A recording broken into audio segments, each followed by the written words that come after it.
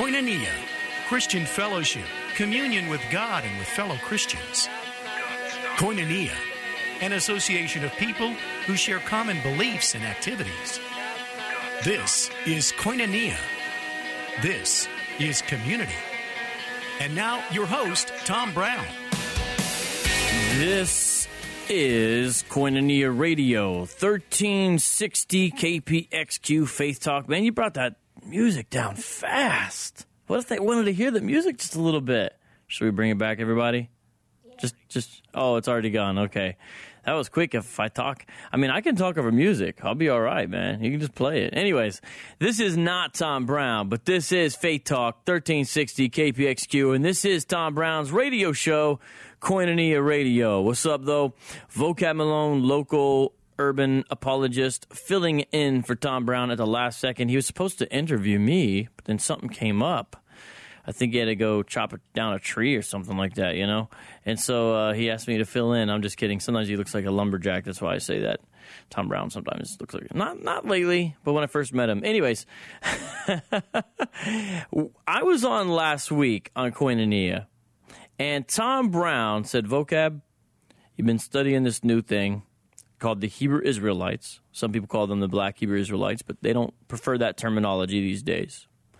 He said, I just want you to kind of introduce people to it because they are active here in Phoenix. For example, Camelback and 19th Avenue, they're out there almost every Saturday. That's one place, and some other places. And so I said, all right, I'll do that. And so I came in, and we had a friend on named Faithful to God, and he joined me. He's an apologist down there in Florida, and he does a lot in this realm. So people know about the Jehovah's Witnesses, generally speaking. Christians do, especially, and, you know, they knock on your door. People, especially even Arizona and the West and the Southwest and all of that, they know about the Mormons, the LDS Church. People know oftentimes, you know, about the rise of neo-atheism. People have some idea of Islam. Not a lot of people know about the Hebrew Israelites yet. It's sort of a new field, a new thing going on, but it's on the rise, and it's especially affecting churches in the inner city, and that includes churches here in the valley. So let me just read something from Titus chapter 3, and I'm going to start at verse 8 that shows why today's show on the Hebrew Israelite group is relevant. It says this, the saying is trustworthy, and I want you to insist on these things, so that those who have believed in God may be careful to devote themselves to good works. These things are excellent and profitable for people. But avoid foolish controversies, genealogies, dissensions, and quarrels about the law, for they are unprofitable and worthless. Zoom in on a few things there. See where it says, these things, that means these good works and believing in God, I think. These things are excellent and profitable for people. Now, there's a question that's been raised. What people? Well, if you go back to 3:1, it says, remind them to be submissive to rulers and authorities, to be obedient, to be ready for every good work, to speak evil of no one, to avoid quarreling, to be gentle, and to show perfect courtesy toward all people. And so the context of this instruction from Paul to Titus, the pastor there in Crete, is relevant towards behavior towards outsiders.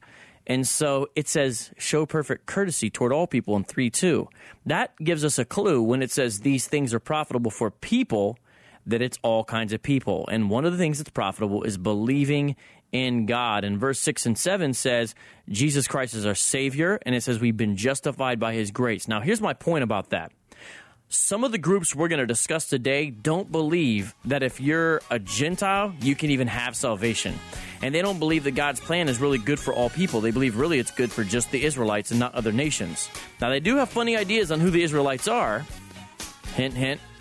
You'll see what that means in a second here. But I'm going to break down this further, and I'm going to have Faithful to God join me and talk about this group called the Hebrew Israelites in light of Titus 3 through 8, and also Titus chapter 3, verse 8. And remember, another part says, avoid genealogies. They're big on genealogies. When we come back, you're not going to want to miss this. It's going to be a very intriguing show. Vocab Malone sent today, Koinonia, discussing Hebrew Israelite, new religious group on the horizon in our cities, including here in Phoenix. Going to be talking about my man, Faithful to God. See you in a second. Do not go anywhere.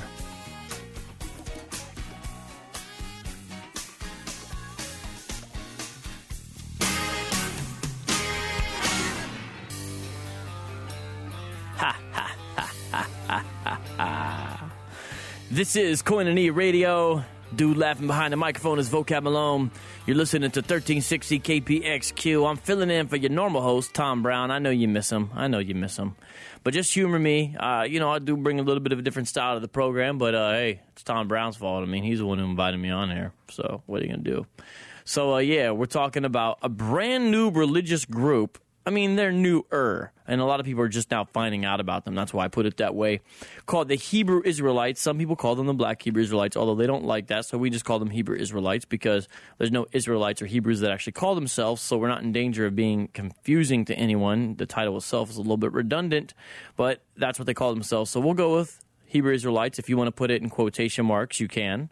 And I have Faithful to God up, and he's an apologist who deals specifically in this area, and we're going to introduce you to them. So, Faithful to God, how you doing, man?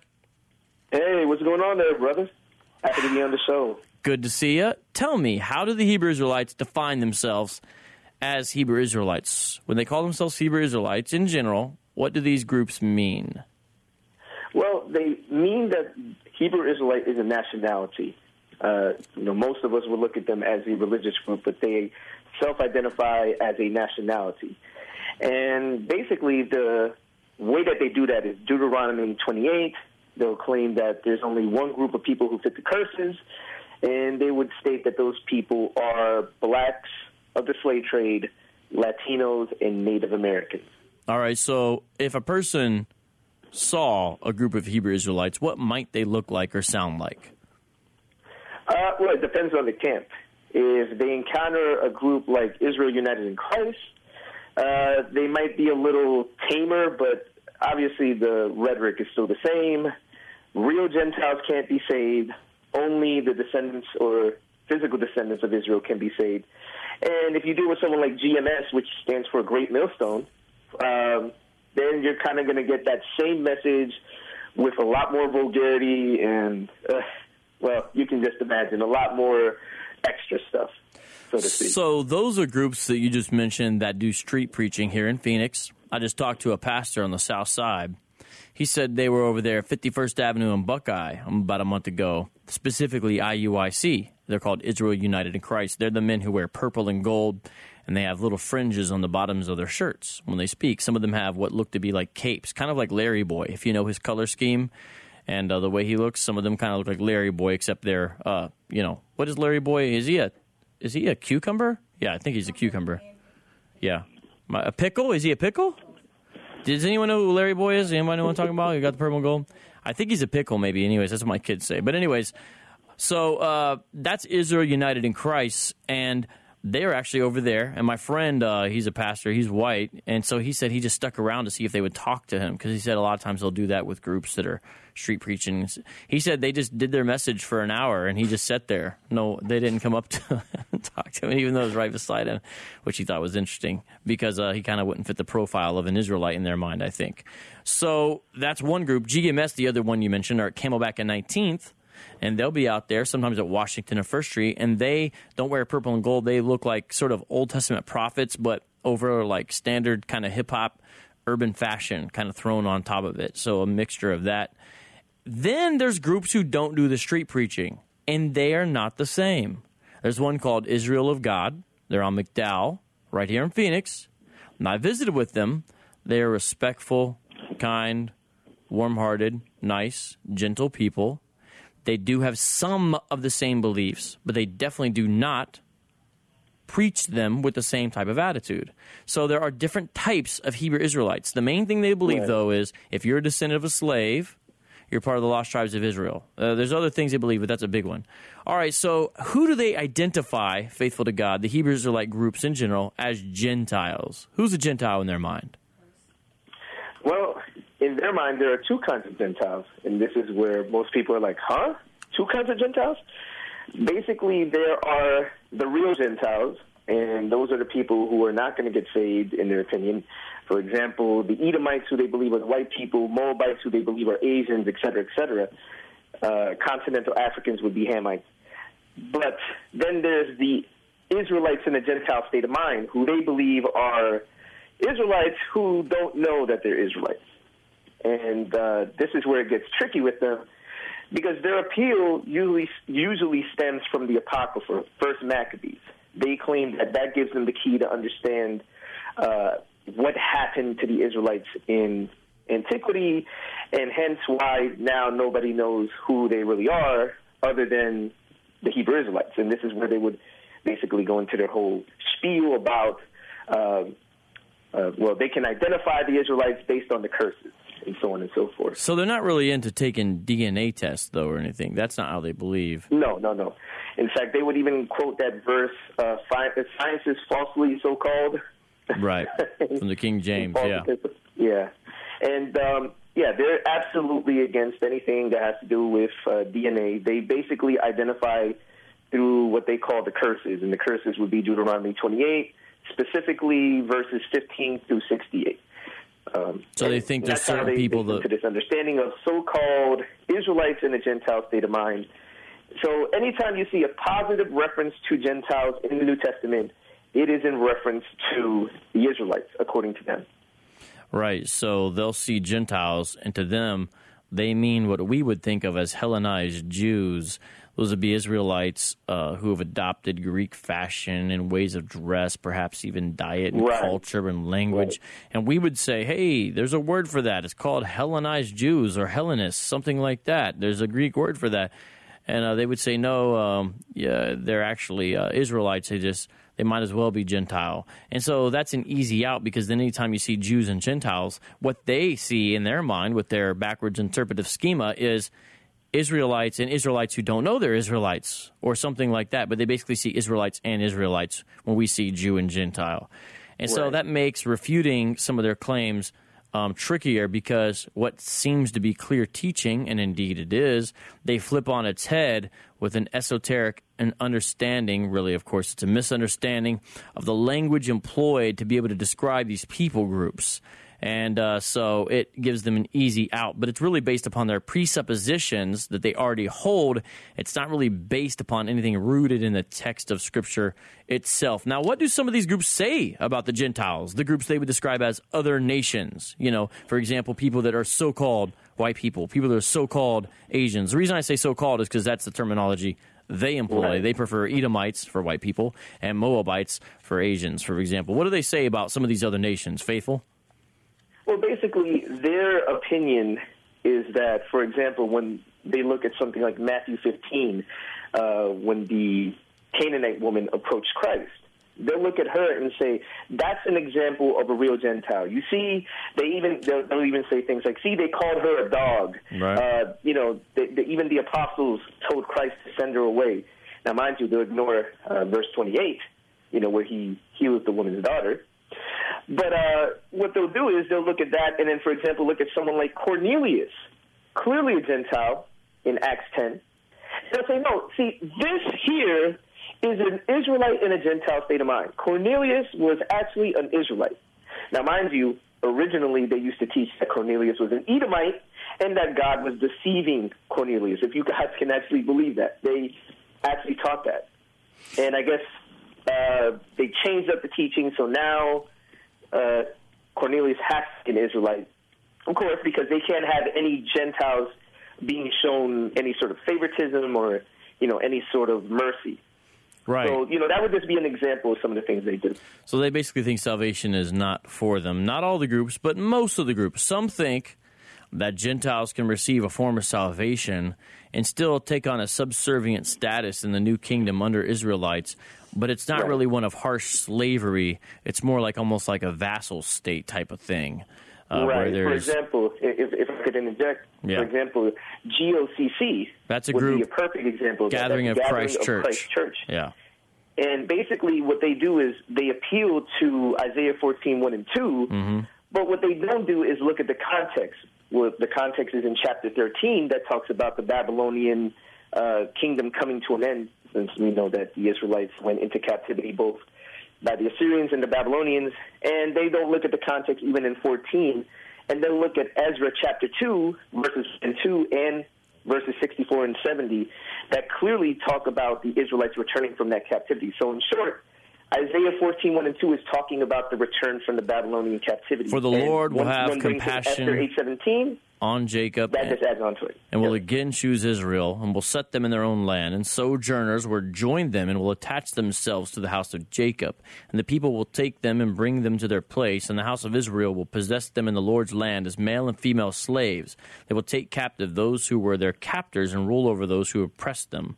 So they would say this is in the new kingdom. You're saying this is when Israel returned from the Babylonian captivity. And we can clearly see this again in the book of Ezra, chapter 2, verses 1 and 2, and verses 64 and 70, along with Esther 8:17, since Esther 8:17 occurs before the return from the Babylonian captivity. In fact, if I'm not mistaken, I believe Ezra chapter 2 talks about Mordecai.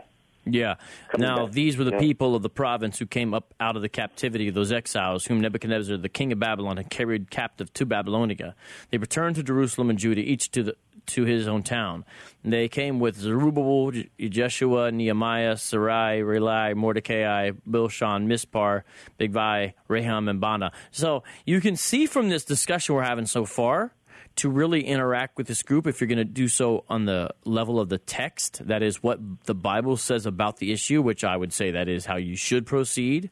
Christians should have a high view of Scripture, that it's authoritative, that it's accurate, that it's doctrinally sound, that it's inerrant, that it's inspired, that it's God's word to us that we should obey. And so we should proceed from that as our place of authority. You notice you're going to need to know some Old Testament. And so these folks will kind of go to Old Testament passages that you might not hear about, and they'll interpret them a certain way. A lot of times, the Christian is left dumbfounded because they haven't heard these passages before. They don't know the context, and they hear this interpretation. And if you're open to it, it might sound plausible to you because it's the first interpretation you've heard on it. And it's also done with often great rhetorical flourish by these groups, great bravado, great confidence and boldness. So you put that together, and even though some of the ideas we're discussing, I imagine some people out there are saying, how could anyone believe this? You can see there starts to be an appeal there, especially if you've not been well taught in your church, but yet you do have a respect for God's word. You can see how that's a dangerous combination there. Well, that's some of what's happening. And Faithful and I, Vocab, are concerned about this, and the reason why Tom let us sit in to talk about it today is because it is growing, especially in the inner city context. So we need to discuss it so you are made aware, and we pray that you are willing to engage folks, learn, and share the gospel of Jesus Christ with them. So that's what we're doing. So when we come back, we're going to get into their view of Jesus Christ. What do they think about Jesus, these Hebrew Israelites? Find out. Vocab Malone, I'm in the studio filling in for Tom Brown here on 1360 KPXQ Faith Talk on the AM dial. Yes, you can listen to us live. We've got that streaming ability there. Have you guys been on the website? You should. It's KPXQ1360.com, KPXQ1360.com. Check it out and also download the app there. It's on your phone and you can listen that way. So just putting a plug in there. Thanks, Tom Brown, for this forum. Today I'm discussing a new-ish, when I say new, it's been around since the 60s at least, but as far as spreading in a more global way, newish group called the Hebrew Israelites. Sometimes people call them the Black Hebrew Israelites, but they don't prefer that, so we're not calling them that today. But the Hebrew Israelites are a group who have beliefs that many people would consider strange and odd, such as Israelites are actually so-called black folks, Native Americans and Latinos in the Western Hemisphere, and the modern Jews are fake. They're imposters, they believe. They also believe that the Apocrypha is the Word of God. They believe that Gentiles are in other nations, and most groups, not all of them, believe that Gentiles can't be saved but are destined to be servants forever in the new kingdom. Some other groups have a somewhat different view. They don't really see them as servants, but maybe as sort of underlings in the kingdom. So an ethnic hierarchy, but not as bad. We've discussed how you might see some of these groups out there preaching here in Phoenix, 19th Avenue, Camelback, 1st Street in Washington, 51st Avenue in Buckeye. But also there's a church on 44th Street in McDowell around there.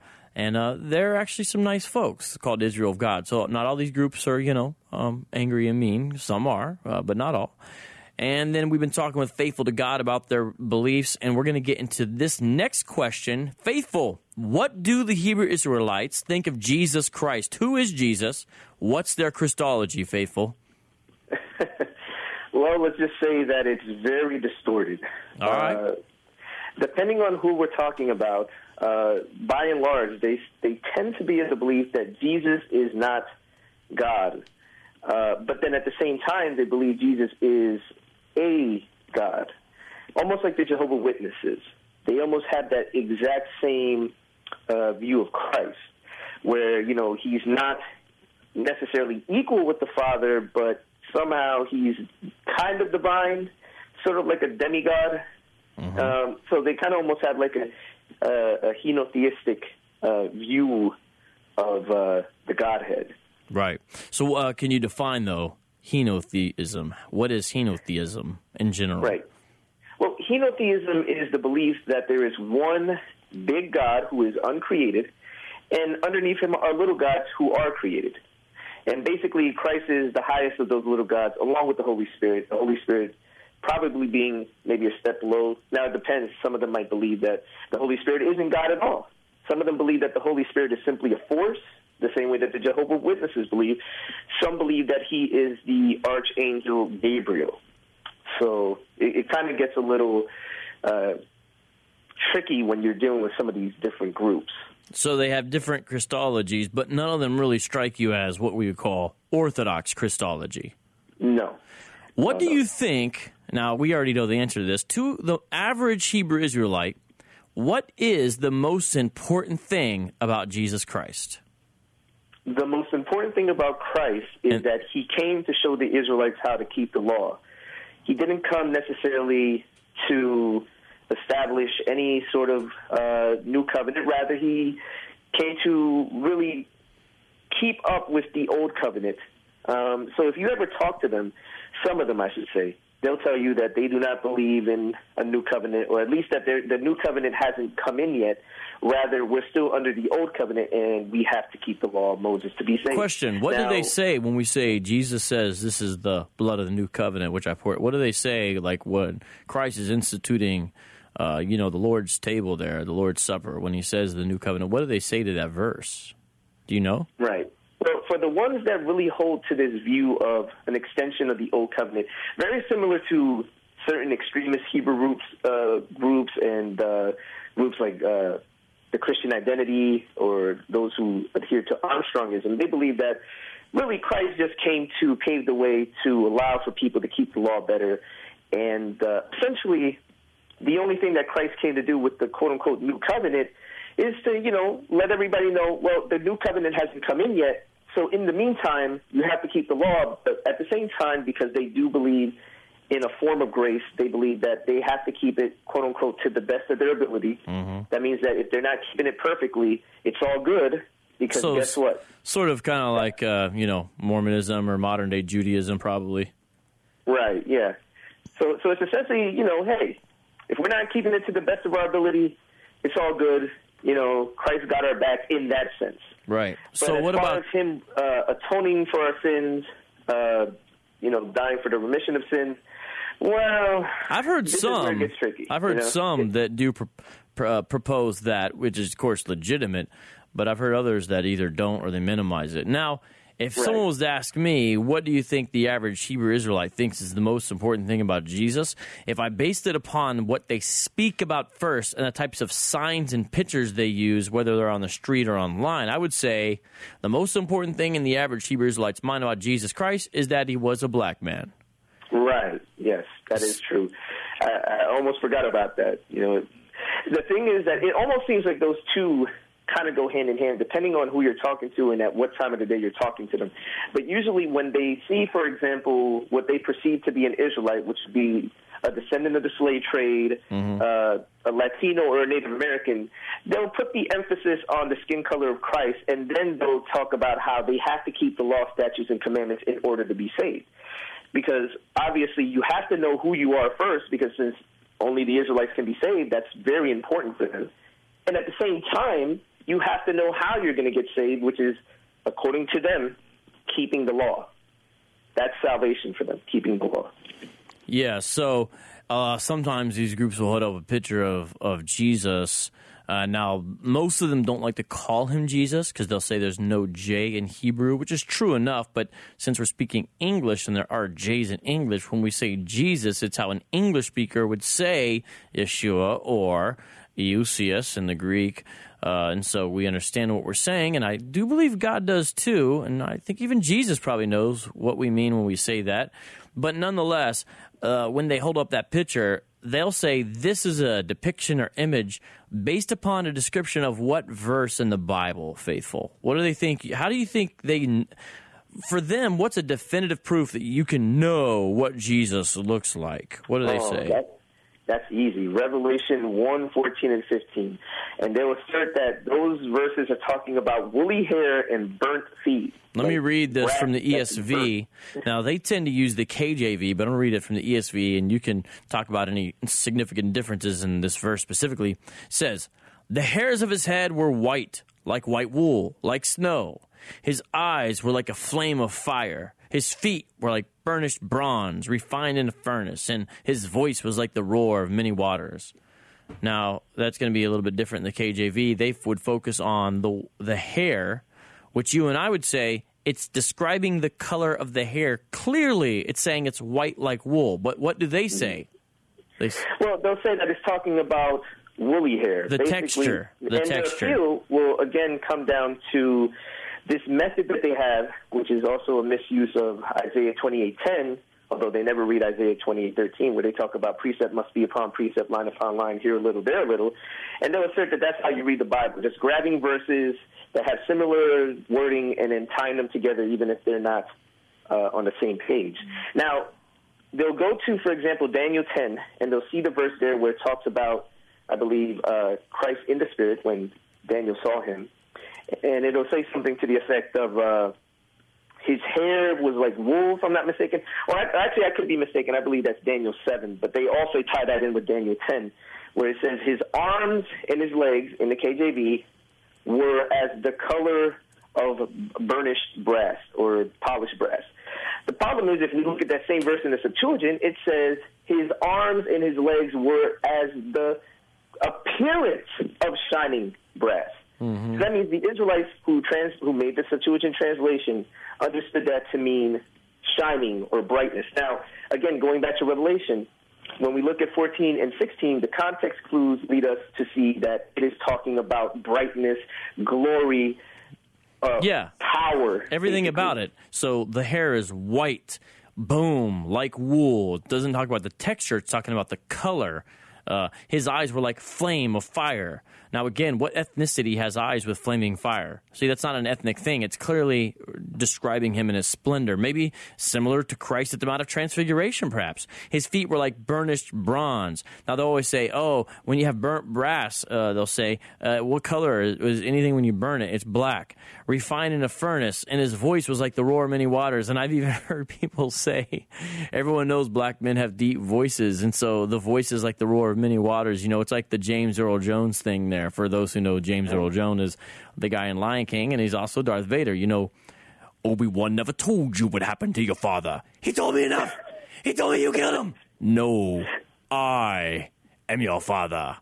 By the way, everybody always says, they always misquote it. They always say, Luke, I am your father. He doesn't say, Luke, I am your father. He says, no, I am your father. Anyways, but that's James Earl Jones there, who also, is a black man. So they're kind of saying there's a voice thing. But we could see that's clearly proof texting, and that's not the point of the passage. And so they take away from the glory and splendor of Christ to make it all about his color. Now, real quick, if I can just say one thing, and the whole eye thing, they actually try to tie that in with Genesis 49. Okay. Remember we were talking about on the last show that they use racial stereotypes. So they'll look at, the red eyes, I believe it's in verse 13, and or something like his eyes are red like wine, or red with wine, or something to that effect. And then they'll assert that who has red eyes when they drink wine? The black man. But here's the problem. Wait, hold on. I don't actually get that. Is that a thing I don't know about? They use a lot of those, and they try to tie that in with Revelation 1, 14 through 6, verse 14, I should say. And what they do is they look at that and automatically assert, well, this is talking about red eyes because of wine. But here's the problem. In the Septuagint, in that same verse, we see that it says his eyes were beautiful or sparkling like wine. Right. So, well, more to cover when we come back, faithful. Let's talk about their belief in reincarnation. Right. They believe in reincarnation. For last week's show that we were referencing, where we discussed this, the date was July 13th, of course, 2016. You can find it on SoundCloud, soundcloud.com, Koinonia. That's KOINONIA-radio. That's how you find it, soundcloud.com, Koinonia Radio. And it's July 13th, and it says Vocab Malone. So check that show out where we discuss this. And this is really a part 2 of this show, discussing the Hebrew Israelites with Faithful to God.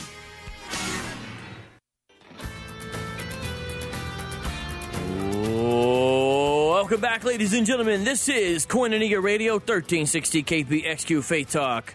My name, Vocab Malone. My job, bring you that urban level, street level type of apologetics. What is apologetics? That is the explanation and rational defense of the Christian faith. That is, you give reasons for why you believe what you believe. That's maybe considered defensive in a way, but there's also maybe polemics involved in apologetics. That's maybe what you might call offensive, where you reach out and critique things that are false as well. From a biblical worldview, you critique them and say, here's why this is wrong, utilizing the tools that God has given us, logic and reason, always reasoning from the Scripture, like Acts says that Paul went to the synagogue and he reasoned from the Scripture. So he's using his rational faculty. He's using logic that is God-given. It's not some thing floating out there that we don't know how we got it or that it evolved or man just has it. It's something that God gave us. It's part of our imago Dei, the fact we're made in his image, our rational faculties, logic. But we reason from the correct foundation, not our own autonomy or idea or opinion. We reason from something. What's that something? It's God's word. So it's really from a someone, and it's what he's revealed and communicated to us. So by God's grace, we're trying to partially do that here today, reason from those scriptures.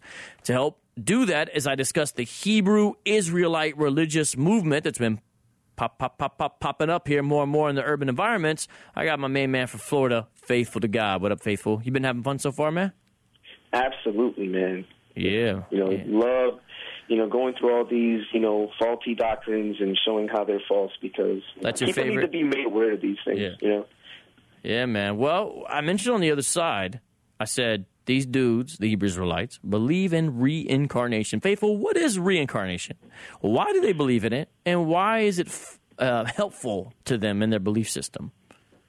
Well, basically, the reincarnation doctrine was actually ushered in the original school that the groups like Israel United in Christ, Great Millstone, Israelite Church of God in Jesus Christ, all these different groups were once a member of a monolithic group known as the Israeli Church of Universal Practical Knowledge. And basically, one of the main figureheads in the school, Ariah, introduced this doctrine of reincarnation, where he basically said that not only could they find themselves in the Bible, but then they could also find the nations in the Bible. And every time that someone dies, they come back and take on a new body. So, for example, when certain people might say to them, for example, certain white brothers and sisters might say, well, I had nothing to do with slavery.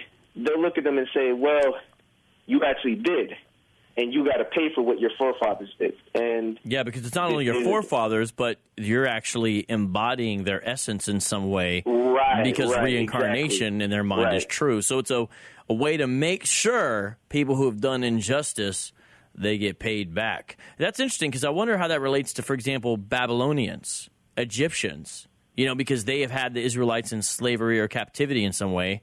Persians, for example. I wonder what their thoughts are about that in relationship, because they always mention Edomites, who they view as white people, because of the modern transatlantic slave trade. But, stuff went down before that. But why do they believe in reincarnation? I mean, what's the textual basis maybe, or how do they defend it? Because most people, upon hearing it, say, well, that strikes me as decidedly unbiblical, which it is, by the way. But what's their reasons they give? I mean, have you heard a defense of this?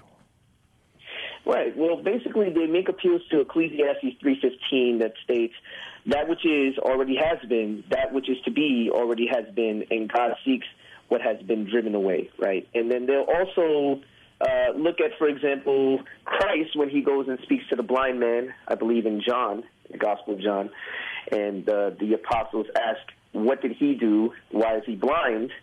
And he says that it was nothing that he had done necessarily. Well, off the top of the head, I don't remember verbatim, but basically they use those verses to tie together, along with, I believe, a few other. Yeah, like the one where this notion of when also, Herod, I just remembered. I got one. Hold on. I got one. Herod was like thinking, what's he think? Jesus is John the Baptist coming back to get him? Something like that. He's like, remember, he's like, oh, and then another one where Jesus is like, who do men say that I am? And they're like, Elijah the prophet? And so they use those discussions Jesus had with his disciples to say, see, people had a belief in reincarnation back then. Right. All right, but go ahead. Right. Yeah, basically, I was going to point out basically the verse where John the Baptist is, said to be in the spirit and power of Elijah. Mm-hmm. And, and there's also that verse where Christ says he is Elijah if you can receive it. Now, if you've noticed, if you talk to any of these different camps who do believe in reincarnation, mind you, Gathering of Christ Church has rejected the doctrine, so they do not hold it. So if anybody encounters them in the Phoenix area, if they have a camp in Phoenix or surrounding areas, they do not hold to that doctrine. However, the rest of the camps, Israel United in Christ, Great Millstone, etc., they do hold to that doctrine. Right. But, essentially that is their appeal. Basically they believe that Christ was actually a reincarnation of Solomon and Adam. They actually believe that. They believe that that even the apostles were reincarnations of different figureheads in the Bible. And now, according to them, hey, they came back, as... For example, Tahar, the leader of Great Millstone, believes he's the Apostle Paul. Mm-hmm. Ariyah believes he's John the Revelator, and so on and so forth. So check it out. You've got ethnic hierarchalism there, so it's race instead of grace. You've got law. You've got a mutated Christology.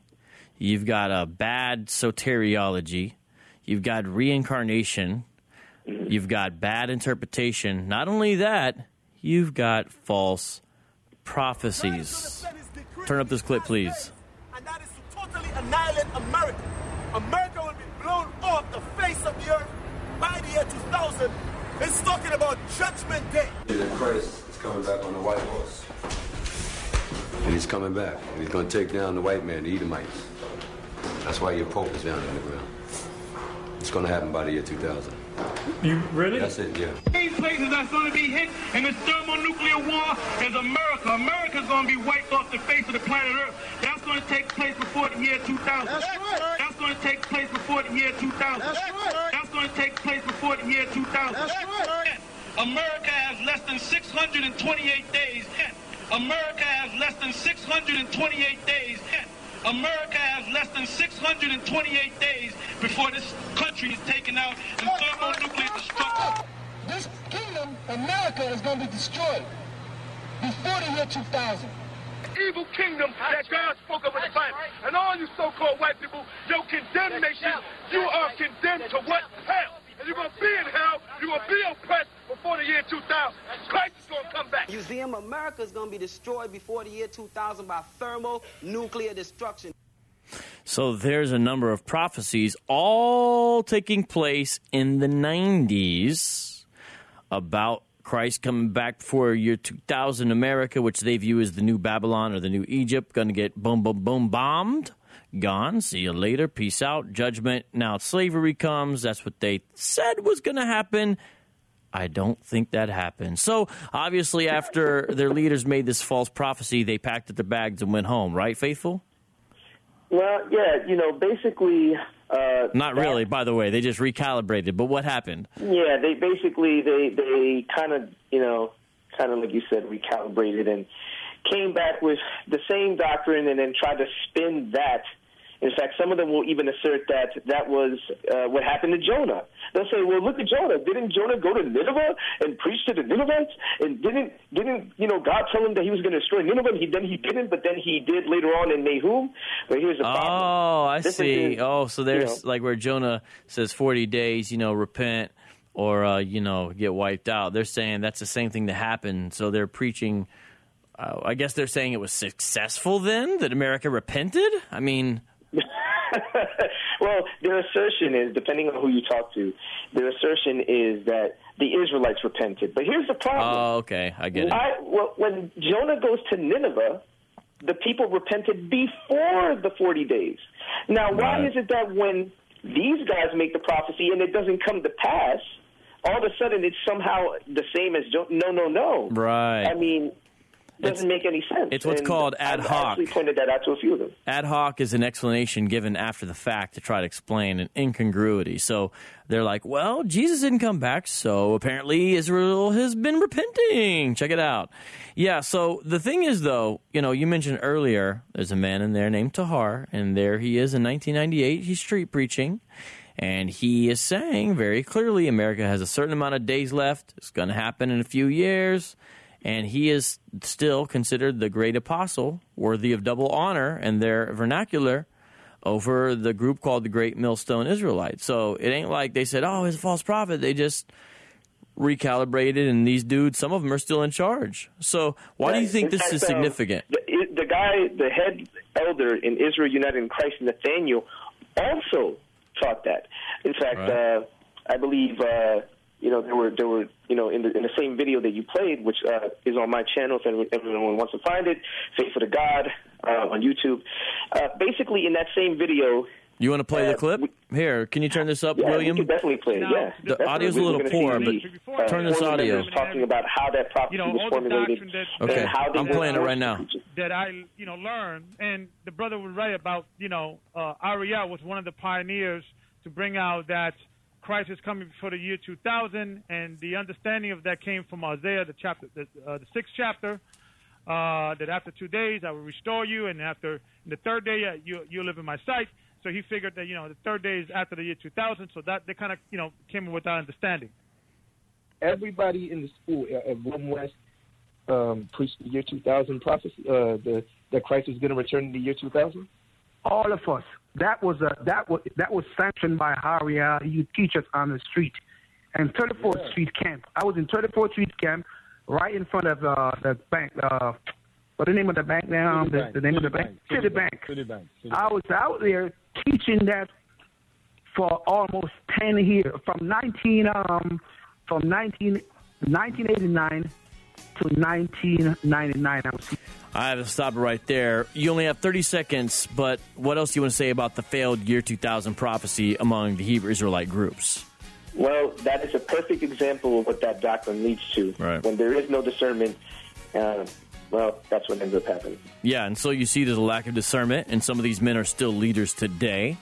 There's a real bad interpretive framework going on. And the interesting thing is, a lot of times when you speak to some of these groups, they'll say, Christians don't prophesy. You guys aren't able to read the text and understand what's going on in the light of the times. We are. We have prophets in our midst, and listen to us speak. Hear the prophets speak, they even say sometimes. But yet you look at the track record, and obviously it's got this big blemish that was only 16 years ago.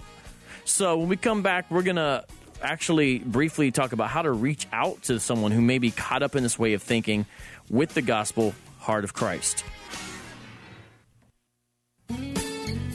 One more time, last segment, brief one here. Vocab Malone, been talking here on Koinonia. Tom Brown let me fill in about a new religious group called the Hebrew Israelites. Today we talked about their view of the deity of Christ, the view of the Gentiles, reincarnation, the false prophecy, salvation, the law, works, grace, righteousness, the Israelites, and discernment. And basically, they've got a negative point on all of those issues. However, we don't want to just point fingers. We're reaching out ultimately because we want people to come out of this deception and walk into the light. Faithful, do you have some testimonies to close the show with in that regard? Absolutely. We've actually been able to pull out 7 people since we started doing videos on my channel. Basically, every Monday night at 11 p.m., I host 11 p.m. Show, was this 11 p.m. Eastern Standard? Time, right, which would be 7 p.m. Pacific Standard Time. I host I think 8 o'clock, but yeah. Go ahead. Oh, 8 o'clock. I'm sorry, 8 o'clock. Right, you're right. I host an after show, basically where we engage Hebrew Israelite proponents on their beliefs. And due to videos on my channel, on the Brother G-Man's channel, Vekel, that's V-E-K-L, on his channel, we've been able to pull out 7 confirmed people from this movement. And we're hoping, Lord willing, that more people will come out, because I do believe that the Lord has raised us up in this time to do these things, because it was a long time coming. And I also want to say, for anybody who wants to find my channel on YouTube, it is Faithful to God, or you can type in TTV and the number's 2050, and you can easily find me on YouTube. And by the grace of God, we will continue to do this work and to pull more of these people out and hopefully show these people why they are in error, why they are in heresy, and why they truly need Jesus Christ. Right, because the reason we're concerned about this is if people are leaving gospel-preaching churches and going over to a church which no longer has a proper understanding of the gospel of Jesus Christ, because it is the gospel that is the power of God for salvation to the Jew first and also to the Greek. That's Romans 1:16. So it matters. It's an eternal question. It's something that you can hang your hat on in regards to life and death, this gospel message. And the Hebrew Israelites, they have another gospel. And another gospel is no gospel at all, Scripture says. So we want to reach out in wisdom and power